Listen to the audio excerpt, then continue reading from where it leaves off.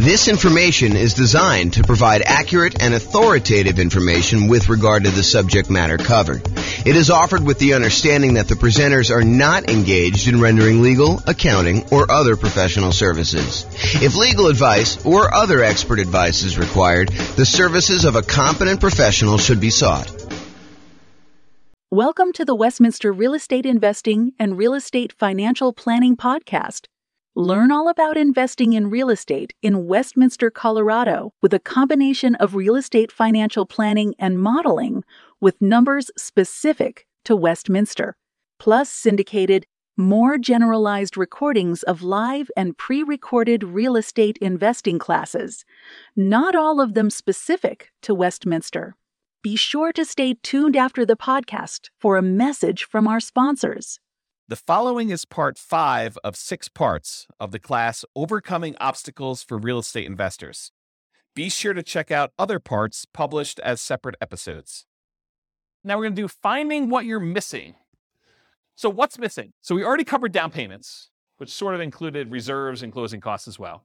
Now we're going to talk about finding deals, finding a dream team, finding partners, and finding tenants. All right, so finding deals. I mean, there's not a lot of stuff I can add to this, right? It's going to be a lot of master of the obvious stuff.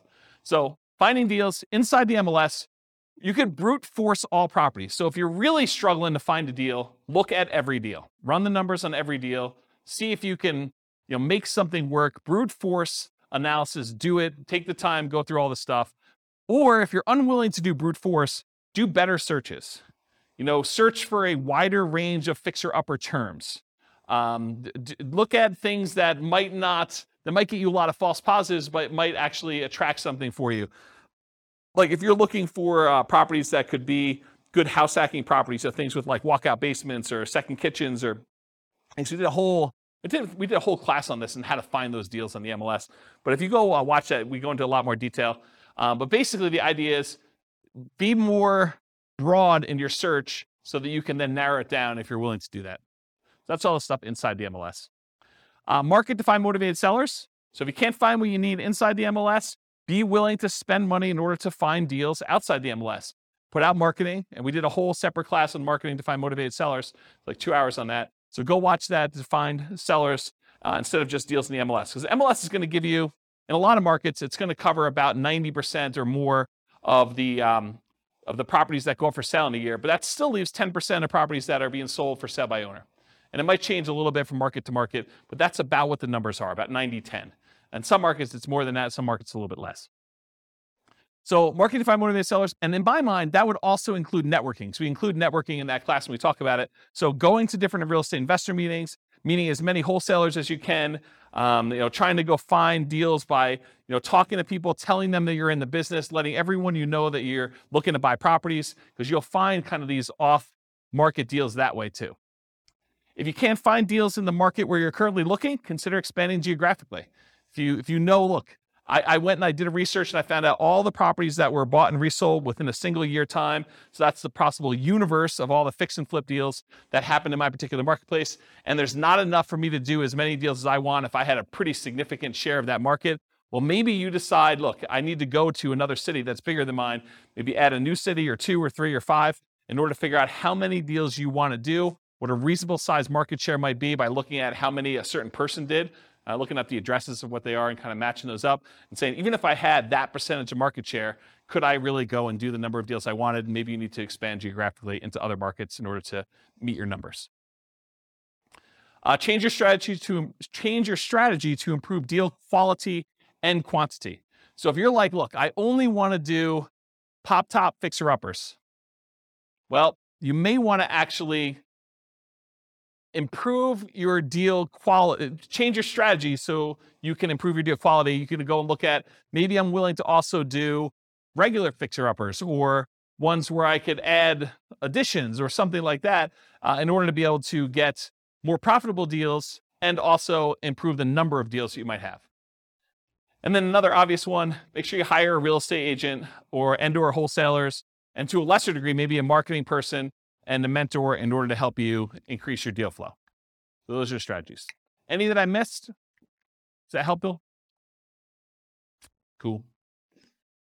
All right, building a team to support you, dream team to support you. So in my opinion, the real estate agent is sort of the center of all these teams, right? Because if you need a lender, if you need title company, if you need, a lot of repair people, a lot of the contractors, a lot of the subs, insurance companies, all of those, a good real estate agent who's doing any type of volume, they've got all those people already, especially if they're catering to investors. So in my opinion, you focus first on finding a good real estate agent, and then a lot of those other pieces will fall into place. You can decide whether or not you want to use the person that they've been using, or if you want to continue looking for someone to replace a weak team member that the real estate agent doesn't have a person for. And then you can go and do networking with other real estate investors. You can go talk to other people and try to find people that way. But I think that's the best strategy, is you go find the agent or agents and you really focus in on their team to start with. And then, of course, you optimize from there. Any questions on that? Is that helpful? Cool. Finding partners. So talk about your investments and listen for curiosity. You got to talk to a ridiculous number of people. Got to talk to a lot of people in order to find these. And then you can network with others, virtually and in person. And there's two schools of thought on this. I'm going to ask you guys a question. We're going to poll you. Do you think it's better to go to real estate investor club type meetings to look for real estate partners? Or do you think it's better to go to non-real estate investor club meetings in order to look for possible real estate investor partners?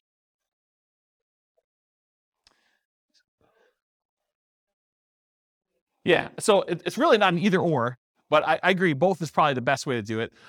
The real question is, what I was trying to get at is, do you think it's better to go to an investor meeting where there's a lot of competition, there's probably a lot of people looking for partners in that room, and they're probably pretty knowledgeable about what's involved, and maybe they're thinking, I'll just do some of this myself, and so maybe they have limited capacity to do other partnership deals because they're able to do some deals themselves? Or do you want to go tap a completely unmarketed to set of people that they're not really, they're interested in real estate, but they're not showing up for meetings. They haven't expressed an interest to learn how to do it. They're really sort of like, yeah, I'd be interested in partnering. I don't know what I'm doing, but I got money and I got loans. I don't know. In some ways, I think I'd rather have the second list. Right. Well, but it's, so Rachel says, if you could find the second list. And honestly, it's like everyone else, right? It's church. It's, business. It's like your work. It's like all the people you're doing. You just tell them about, my husband and I just went and we flipped this property. We did really great on it. And they're like, that sounds awesome. I wish I could do that. Well, you can, right? I mean, that's how you do it. You say, well, you can, come on over for dinner. We'll talk to you about doing this and maybe you can get involved in our next deal. Okay. But that's the idea. It reminds me, it's probably not exactly the same, but this reminds me of the story of the two shoe salesmen that go to the jungle, right? And they go to the jungle and one of them phones back to the shoe company, yo, send me home, no one has shoes, there's no opportunity here. And then the other guy calls back and says, this is amazing, no one has shoes yet, right? So, I don't know, it's sort of like, which way do you want to do it? And then my final tip about finding partners is sort of a subtle kind of backdoor way. It's marketing to lenders from public record data that have made hard money or private loans. So someone who has loaned money on a real estate deal could be a source for you to partner with, or a source for money if you're looking for money partners. But if you go and you could pull up a list from public record of all the lenders that are not institutional lenders. You could try to find those, compile a list, and then mail them. Okay, so that's another way to do it. Is that helpful? That was the tip of the night. There you go. So a lot of people writing that one down. Any questions on this? Cool. Finding tenants. All right, here's the easy button. Hire a professional property manager. That way you don't have to do it at all. If you're not going to do that, make sure you start 60 to 90 days in advance of the vacancy. That means that your lease must tell the tenant that's living there, you need to tell us 90 days in advance whether you're planning on renewing your lease, and then we're going to renew it at that point, or you're not going to renew your lease and you plan on moving out so that we can start marketing the property. Make sure that your lease allows you to start marketing the property. Make sure you check that you can do this in your marketplace, but make sure that you're allowed to market the property early and that you have the permission in the lease written out so that you can go show the property to prospective tenants while the other tenant is still living there. So unless you have multiple vacancies, realize you're really only looking for one tenant. So you're not trying to find 100 people, you're trying to find one.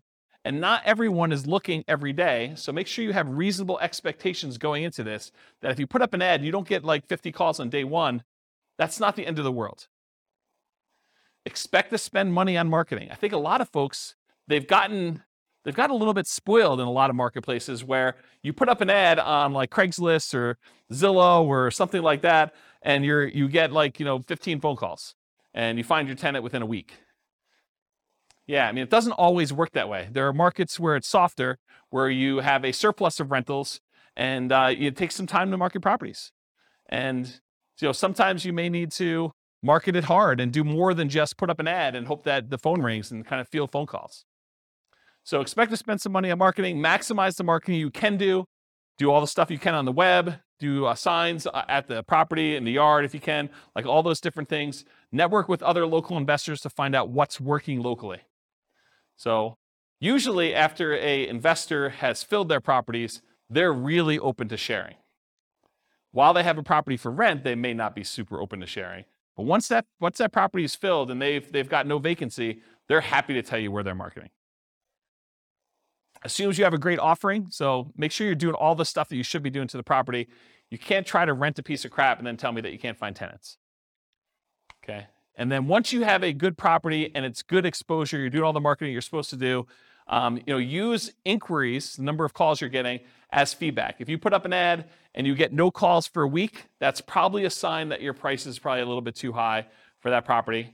And maybe you drop the price. That's probably the next lever to do. Once you know that you have really good photos, the property is marketed appropriately, it's up on the web, you verified that, you've got all your signs and other marketing out there, and you're doing all the other stuff that the most successful investors in your market are doing. Any questions on this? Cool. This concludes part 5 of 6 on overcoming obstacles for real estate investors. Listen to the next episode, part 6 of 6, on inner game. With home prices up, mortgage interest rates up, and rents up, but not quite enough to counteract the higher prices and interest rates. Cash flow on rental properties in Westminster is harder than ever. Book a call with the Real Estate Financial Planner to apply our proprietary 88 strategies to improve cash flow on your rentals. See the show notes for a link to schedule your call and improve your cash flow today.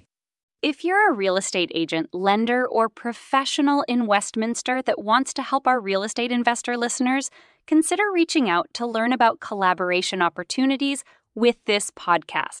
We'd love to add more value to our listeners by having you assist our investors buy, sell, and finance their real estate investments. See the show notes to schedule a call to discuss collaboration opportunities.